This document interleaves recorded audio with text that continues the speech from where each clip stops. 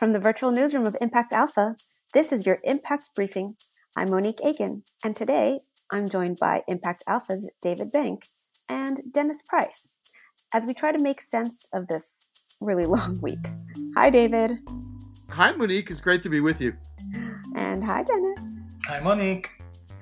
And later on, we'll hear from Amy Dominy, Harvard's Vikram Gandhi, and Reverend William Barber, the leader of the Poor People's Campaign. But first, here's what you need to know in impact investing. There was an election with a lot riding on it. We'll dig into some of the emerging themes in our roundtable in a moment. Equity crowdfunding grows up. The Securities and Exchange Commission agreed to increase the offering limit from just over $1 million to up to $5 million for so-called regulation crowdfunding. Since 2016, more than 2,800 companies have raised over $500 million through Reg CF. That's microbreweries and football clubs and electric vehicle makers, as well as mom and pop shops. Women and minority-led teams, as well as impact-oriented businesses, have been able to access Reg C financing, at least more than conventional venture capital. The Trump administration finalized a rule limiting ESG investing in retirement accounts. There was overwhelming investor opposition to the new rule, which was rushed through before the election. The Labor Department has gone back and forth on environmental, social, and governance investing with every administration, and former Vice President Joe Biden, if elected, will likely reverse the rule yet again. At least some of Africa's tech startups are booming through the COVID crisis. The businesses on the fastest recovery path are helping tech up other small businesses. Tech startups that pivoted their own operations through the pandemic are helping other businesses do the same, with solutions for remote work, digital payments, supply chain systems, and telehealth and online education. And here's a green solution in the blue economy. Kelp Blue is building a seaweed farm offshore in Namibia. The kelp will be processed for textiles, food, and fertilizer. The seaweed will also sequester carbon, restore marine health, and create local jobs. Kelp Blue raised $60 million from climate fund managers and EOS Capital, a Namibian private equity firm backing aquaculture ventures. So, hi, David and Dennis. Impact Alpha has been talking to investors and other agents of impact all week, and you put out a call for contributions to the narrative. So what's the word on the street, as they say? Well, Monique, this week has been an exercise in real-time narrative adjustment, to say the least. As we speak, we still don't even have a call on some swing states. I'll admit I was geared up for kind of a more decisive mandate on issues like climate change and racial justice, all hitched to some kind of mass mobilization and common purpose around defeating the coronavirus and building back better, as the phrase goes. Instead, we have a divide that may be even deeper than we thought, if that's possible. That means there's a lot more work to be done to bring together constituencies that actually have more in common than divides them. There's a kind of bottom-up economic revival strategy, capital for small businesses, support for entrepreneurship, sustainable agriculture, green infrastructure, electrical everything, access to education and healthcare. Those work as well in red states as in blue states, as well in rural areas as inner cities. Now we have to harness these economic solutions to political mobilization and drive the realignment that will get us out of this deadlock. Yeah, this backlash, the surprising acceptance of racism and misogyny, more people voting for it than the last time around, these deep divisions have exposed more broadly for the folks who thought we might be in a post-racial America when we elected our first Black president, and that's obviously just not true. So this was a confirmation for those folks who already knew that these fissures still remained in America and the systemic racism that we've been talking about at Impact Alpha for these last couple of months. So essentially, we're from here, and where are the solutions to healing and racial justice in America? Well, the Reverend William Barber, who leads the Poor People's Campaign, has been on this since well before the election. Because what we understand now is that from living wages to healthcare to immigration to climate crisis and to really dealing with the issues of racism, voter suppression, police brutality, mass incarceration, these pressing issues we face are not red or blue issues, but they're moral issues, and they're all connected, and they compel us to face who we are as a nation and who we want to be as a nation.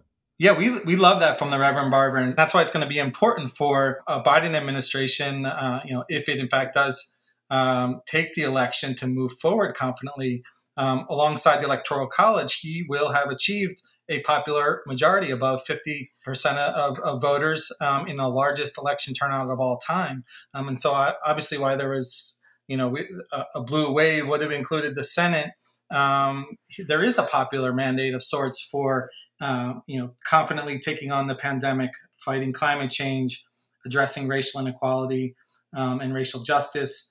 Even there was a Fox News poll we reported on this week, an exit poll that showed 70% of voters across the spectrum want some sort of action on climate change and want to see the government do something.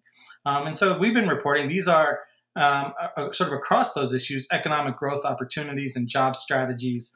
And that's where they have the opportunity to bring the narrative together in a way that works for folks.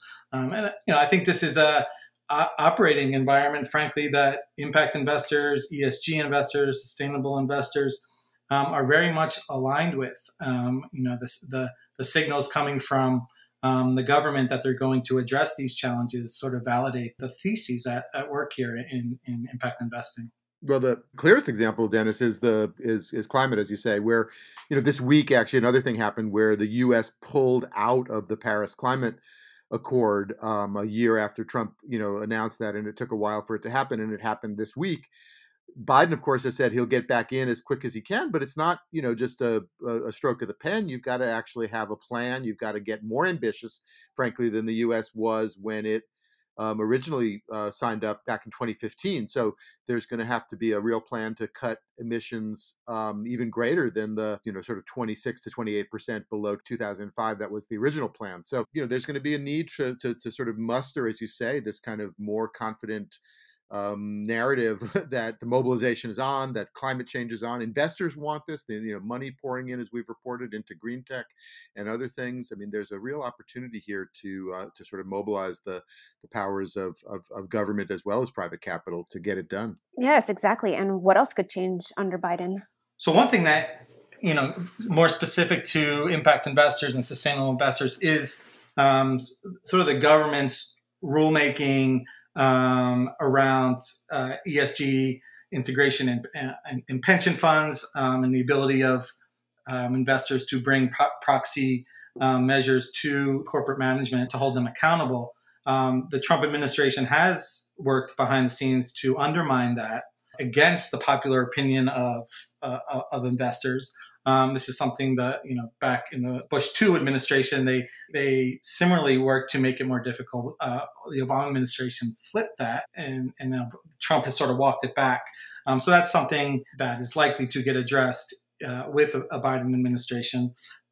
Earlier, actually last week, I spoke with Amy Dominy, a longtime ESG investment pioneer. She built one of the first social indexes of publicly traded companies. She's saying this government, the U.S. government has actually worked against the growth of ESG investment, even though we've seen the continued growth, but hasn't very well, hasn't been conducive. Here's what she had to say. You're really having some interference politically in trends that are very. I mean, there's not a single. You're going to have Blackstone abandon this field now? No, they're not going to abandon the field.